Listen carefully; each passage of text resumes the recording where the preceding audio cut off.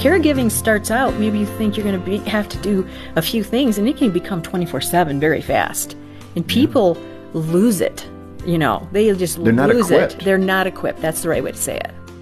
Well, those frustrations, the stresses of day-to-day responsibility for mom or for dad can feel overwhelming, and your resources are so limited, it seems. If you're in the position of caring for an aging loved one, it's hard, but stay with us. We're going to have some hope and help for you on today's episode of Focus on the Family. I'm John Fuller, and your host is Focus President Jim Daly. John, last time we visited with Michelle Howe and Lisa Anderson and heard some of their stories about courageously providing care for aging family members who needed them in that moment. Both of these women are an inspiration. In Michelle's case, her husband, James, also played a big role in that caregiving. That responsibility can be all-consuming, and we probably all know stories like this, if not planned and managed well with a team of others.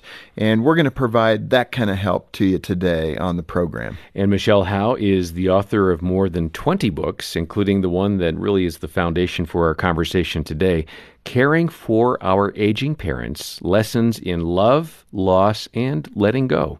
She's also written over 2,500 articles and reviews in various publications. Lisa Anderson is the Director of Young Adults and the Boundless Ministry here at Focus on the Family. Michelle and Lisa, welcome back to Focus on the Family. So nice to be so here. Much.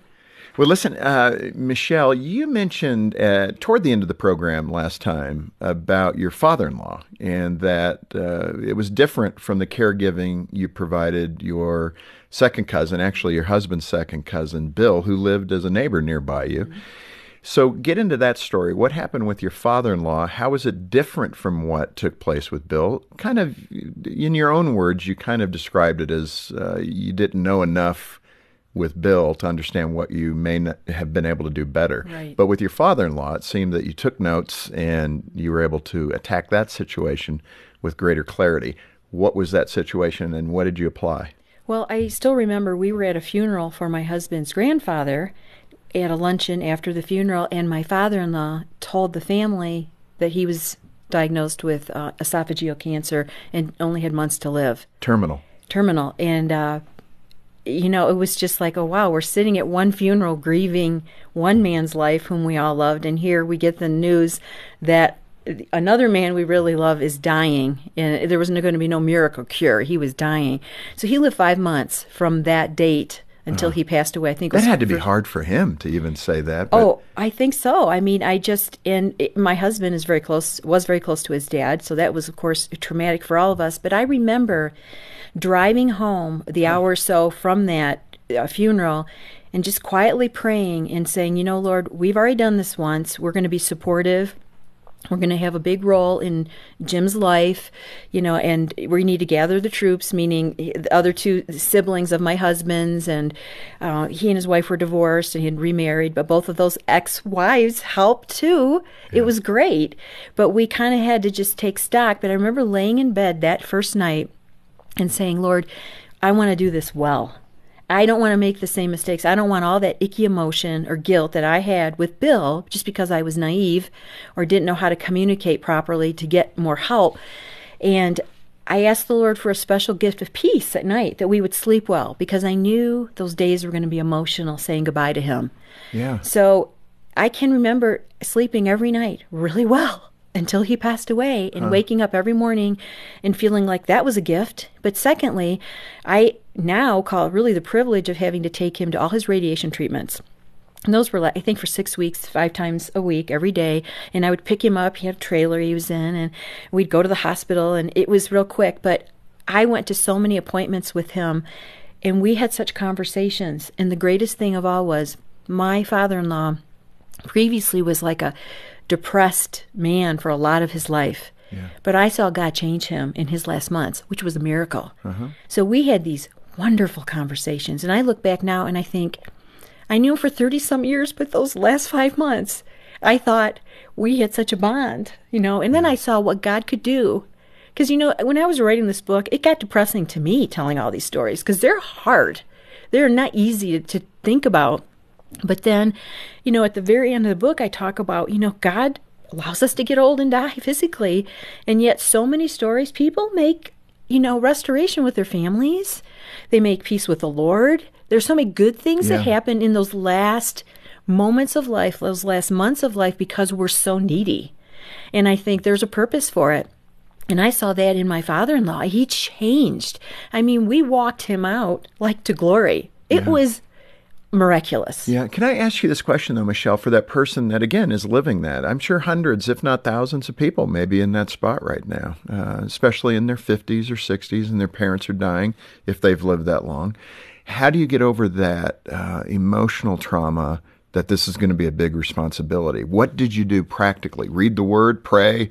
I mean, I'm sure those are aspects of it. Yeah. But what practical tool could you suggest to a person who emotionally is struggling, knowing this is going to be overwhelming?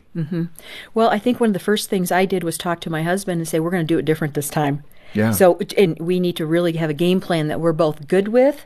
And he was all on board for that. So a healthy attack mode. I like to think of it that way. Here's how we're going to attack the problem. Right. So but we be knew, aggressive with it. Yeah, we knew we would have to be proactive about everything, so we weren't going to be again.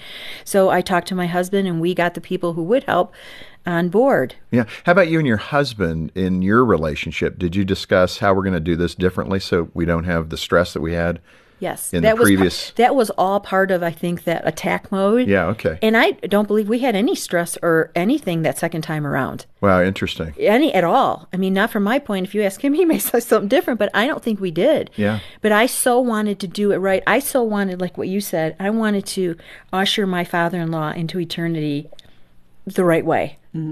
Full go, and not have fear, not have anything. And I think we did. I think as a family we did. Yes. Lisa, getting you in here, again, as a single person doing that caregiving, you kind of had a dramatic role reversal. Not that that related to your marital status, but just being alone in that context or feeling alone. But that dramatic role reversal is, your mom took care of you when you're a little girl. All of a sudden now, you're in that other role. You're the person feeding sometimes, I'm sure, and taking care of other needs. What did that feel like, and was it awkward? Yeah, I would say in a way, mom having dementia helped in that sense because the role reversal was a bit gradual. So because the dementia was gradual, that idea of, her being the one who was always asking about me, her, being the one who was praying for me, there was a gradual loss of that. So I lost pieces of her in stages, which was very hard, but also helped it not be so jarring. I would say one of the most helpful things for me that I initially probably didn't do as well, but I would definitely counsel other folks is constantly remind yourself that this is a season. Because I think for me, I remember being that interesting, fun single person who always was available, who could do fun things with my friends, and I had to say, for this season, and I don't know how long this season will be, I need to let up on some responsibilities. So there were things I was involved in at church that I said, for this season, I'm going to have to back off of these. And so the ability to say no. Right. The ability to say no and the ability to just back off and the ability to say, I'm not going to go on the vacations I've done. I'm not going to go for this season. I'm not going to be going out every weekend. I'm not going to be getting in that mindset was really helpful. But to be able to say, and to that point, Jim, I also want to encourage people who want to support caregivers. There are very practical, specific ways to do that you can jump into the fray and offer specific help that doesn't leave the caregiver in a position of saying, oh, can I make another ask? Can I put another need out there? Because we feel super awkward about doing that. But there are great ways to jump in proactively. Let me hit that role reversal, and then I've got something to ask you about the church in general. Yeah. But the role reversal thing, when you're a parent of a child, they may have an accident, fall on their bike, what have you, and you feel horrible as a parent because you didn't put the right protection around them. I mean, that happens, especially if you're raising boys. I've got enough stories like that, where you have a little parental wince that I probably shouldn't have let them play so close to whatever. I would think in the role reversal, you might have that sense of guilt as well, because I think even your mom, one of the stories that you've shared is that she got lost and I think stumbled and hurt herself. So you got the guilt factor of that, but you can't be there all the time. Right. Describe what happened to your mom, and then how do you manage the acceptance that, your elderly parents could be in some harm's way at times because you can't be there all the time? Yeah. Oh, I mean, it was hard. And the anticipation of something going wrong, that always had me on pins and needles because I was like, oh, everyone says she's going to have a fall, or everyone says she did. She actually was in the care of someone else and got lost for over an hour at one point because they'd brought her to a meeting at church, and she just got up and like walked out without them noticing. And so she ended up crossing a couple streets. I mean, it was really scary. But then she had a couple falls. Now, one funny story with one of her falls is whenever Mom fell, and she fell very few times. I was really grateful for that. But she did not break any bones. She did. I mean, for people that are like full on breaking hips and stuff, Mom did not break bones, but she could not then get herself back up again. So I learned about this amazing thing called lift assist, where you call and firemen come in. And Jim, I'm not even kidding. These firemen, 4 firemen showed up. Boom. They looked like they stepped off a calendar. I'm not even kidding. And it was Mom's best day. It was Mom's best day in several weeks. She and I were in competition on this. But the fireman, this precious guy, got her up off the floor and said, "Dorothy, how are you feeling?" And she said, "I feel wonderful." And leaned into him and gave him a little hug. And so that was just a bright spot. So we laughed about that. And but it is, I mean, that role reversal is tricky because you have to say, you have so many fears about what could happen, and you just have to realize that, ultimately, and it's just like parents with kids, God's the keeper of Mom. Mm-hmm. God's the keeper. He knows her days. He has her, and I can't constantly berate myself or beat myself up or be fearful about what could happen because we don't know what will happen.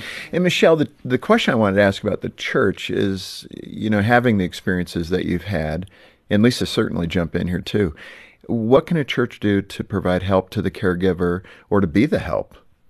One thing I know our church has just started is like a whole care network. And I was looking at it when we were on our way out here, where they're helping with elderly, with, people who've had abortions, with single moms, people who are divorced, kind of under categories where the first thing is, do you need to talk to somebody? Right. And I love that. Yeah. So they're gathering people who are experienced in each one of these areas, and then it's like a crisis hotline. And then they have a whole another area where they're practical helps. And for each area, it's going to be different. Yeah. But I think overall, I don't really think churches are doing enough. But you know what? We're all private, too. And I don't think we didn't ask for help when we were going through with the bill. I look at all my friends and what givers they are, and they're all exhausted and they're so busy. I didn't want to ask my friends for help. So you have that dichotomy of you don't want to ask because everyone's stressed out. Everyone's already at their limit because they're great people. They're already servants. But, the church as a function, if we can identify those people who are, like Lisa said, really great with the elderly and love elderly, make that a new ministry. Right. Yeah. Well, let me take a little bit of the load off of the pastor. Those of us sitting in the pews, if we feel the need is there, go and talk to the pastor about doing it. Yeah. Right. Don't just lay it at their feet to say, hey, can you do this, pastor? Because they're already doing a ton of stuff too. Yeah. And it would be good if you have an idea that the Lord is pushing you in that direction. Start an outreach. And don't wait for the caregiver to ask for help, because a lot of times, like Michelle said, they won't. They either don't know how to ask for help or they feel bad about asking for help. I mean, Jim, I have a couple really practical suggestions. One, first off is the average person who wants to help is going to think that they don't have the skills or the ability necessary to do that. So you feel under-equipped. You feel under-equipped. You feel like, I don't really know what to do with this person. I always would tell my friends when they would come and sit with Mom for a night so I could go out and do something, I always told them, if by the end of the evening you have kept her alive, you have succeeded. This isn't about coming in with some massive entertainment program and being awesome and providing medical care and all that. This is just sitting with her, providing a safe space for her, maybe helping her with some basic needs and giving me a break. It is not about being some kind of professional, okay? So you got to first lay the ground rules of just saying, set the expectations and let these people know that you are doing me a great service by being here. Folks that want to be proactive about stuff, offering up a time, especially a consistent time, even if it's a small amount of time. If you say to a caregiver, I have a couple hours every other Saturday that I would love to come and sit with your parent, your loved one, so you can go run a few errands. Let's start putting these on the calendar. The worst thing you can do is say, let me know whenever you need help. That is super vague and frustrating. And they'll never follow up. They'll never follow up with you. You offer a time off of your calendar, what you can do, and you say, I will be there. Let's put this on the calendar. Giving them gift cards so they don't have to cook, especially to just order out food for restaurants, whatever, when they just, come home and they're frazzled, they can't handle anything. Super helpful. Offering to take the person, like Michelle said, to appointments, especially if the loved one has a lot of medical appointments, to be an advocate for them, to take notes in their appointments, to drive them if they have treatments that they need to do, to go in and clean someone's house. And again, this is another, you don't say like, hey, do you need some cleaning? Like, who wants to admit to that? You just say, get out of your house on a Saturday. I had coworkers do this for me. Get out of your house on this Saturday. We will come in. We will clean your house. You go do what you want and then show back up and your house will be clean. That's great. That is very specific. It is very, and it doesn't put me in the position of saying, oh yeah, I want you to do, X, Y, Z and be able to help me with that. So, and those are coworkers here from Focus. Absolutely. I'm so proud of them. Because they're amazing. Yep. So, it was actually just fabulous when people had very specific ideas with specific times, specific dates, specific needs, and they just offered them rather than asking me to kind of be the one to initiate that. Yeah, those are great ideas. Hey, let's get to some other practical aspects of this. Finances, that can be an issue. I'm not sure, Michelle, in your situation with Bill, maybe with your father-in-law, it was a little more clear. But how do you dig into that? How do you figure out how much do they have? Because I'm sure when they're healthy and in a good position, they're not sitting with you having coffee on a Saturday morning saying, if something should happen to me, here's my insurance plan and it's going to cover this. We just don't talk about that stuff like that. And very few people prepare an envelope for their relatives to open in the event that they're not capable mentally or any other way. So how do you broach that subject? How do you get into it? What are the right questions to ask? Well, with Bill, it became apparent fairly quickly after he got sick that we were taking over writing his bills. So I remember he drove me up, and it wasn't the safest ride I've ever had in a car, to his bank, and he put me on his checking and savings account so I could write his checks out. So that's a good first start. That's a good first start, and he made my husband the executor. So my husband could make all the decisions. He took over, which we did that. Now, we didn't do it immediately, but it looked like his health was going downhill and he was going to need more and more assistance. Right. And he had no one else. So he put us on. So that was wise because it saved us a lot of trouble and a lot of legal heartache, which people aren't even aware of. And I don't even know all of it because my husband handled it.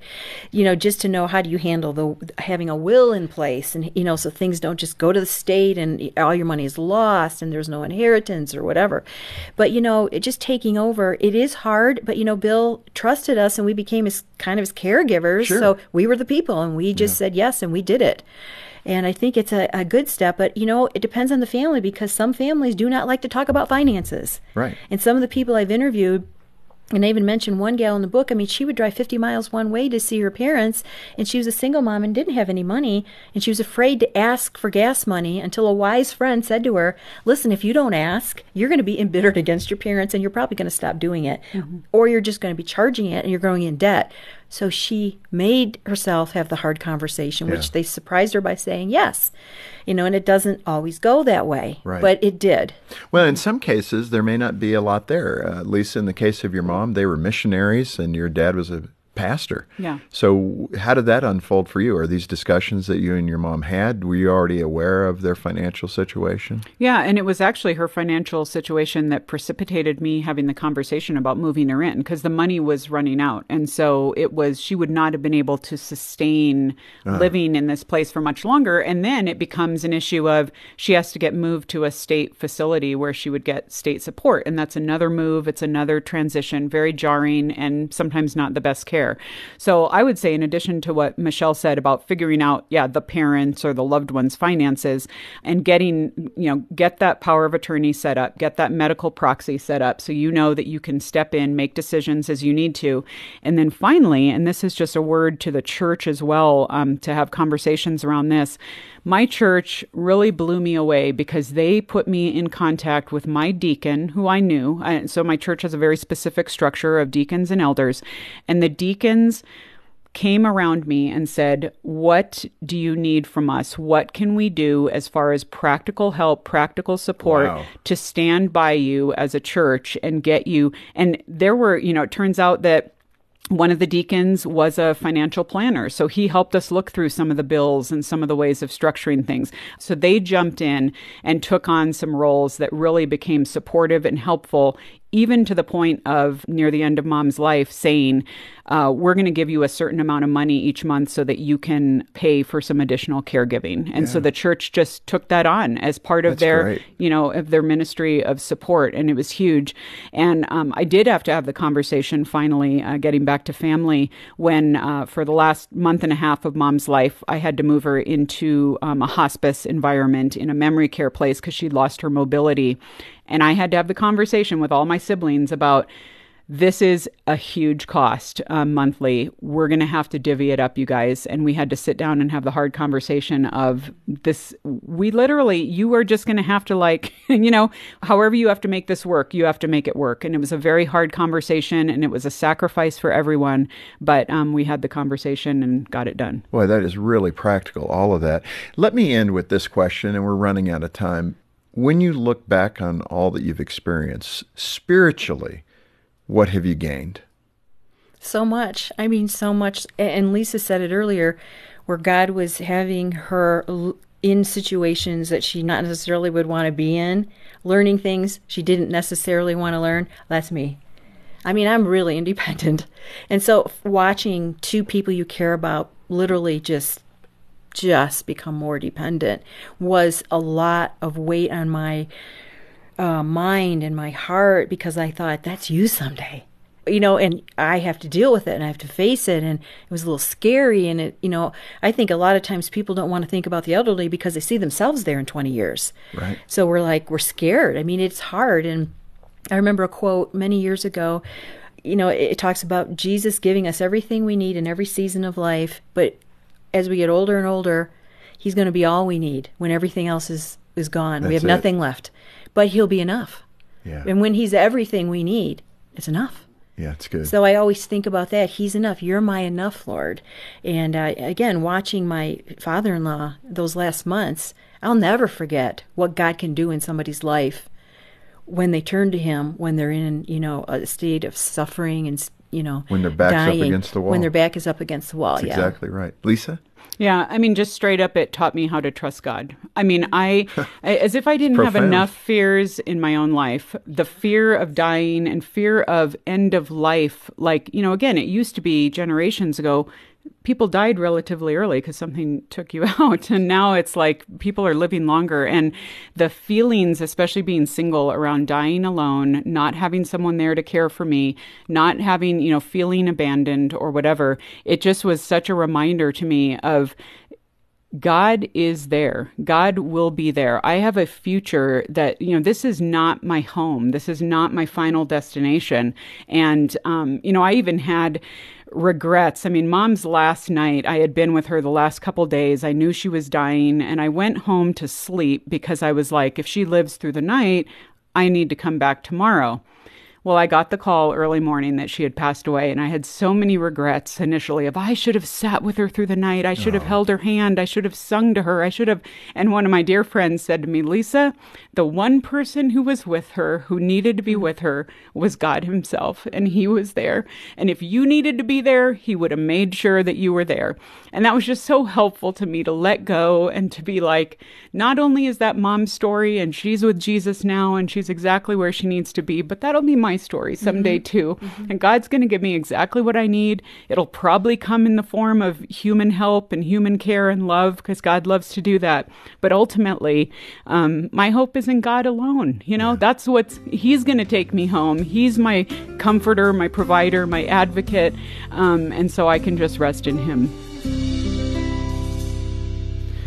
Lisa Anderson and Michelle Howe have really opened up with us these past couple of days about their caregiving experiences, and it really is good to contemplate and to embrace what that journey looks like, and they really have helped us do that well.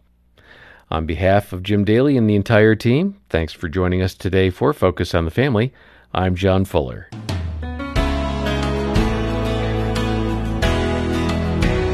I really loved hearing Lisa saying that the church jumped in as a part of their ministry and offered practical assistance, and then even some financial assistance when her elderly mom really needed it. That is a beautiful illustration of the church performing those vital roles that Jesus spoke about when he was on earth. And then both ladies articulated so well how the experience of caring for their elderly loved ones in fact drew them closer to God and the realization that he is our greatest help and hope, and we can rest in him. Michelle's book is incredibly helpful for those who are looking for guidance in caring for their family members. It's called Caring for Our Aging Parents, and it offers real-life stories of individuals who have found positive and life-affirming methods to communicating respectfully and lovingly to their aged parents. And readers will also be heartened to find practical suggestions for mending broken relationships and gaining new ground with their parents, even when their past has been checkered by pain and difficulty. You'll find this fantastic resource on our website at safamily.co.za, or you can give us a call on 031 716 3300. Thanks for tuning in to today's Focus on the Family. I'm Graham Schnell, inviting you to join us next time when we'll once again help you and your family thrive in Christ.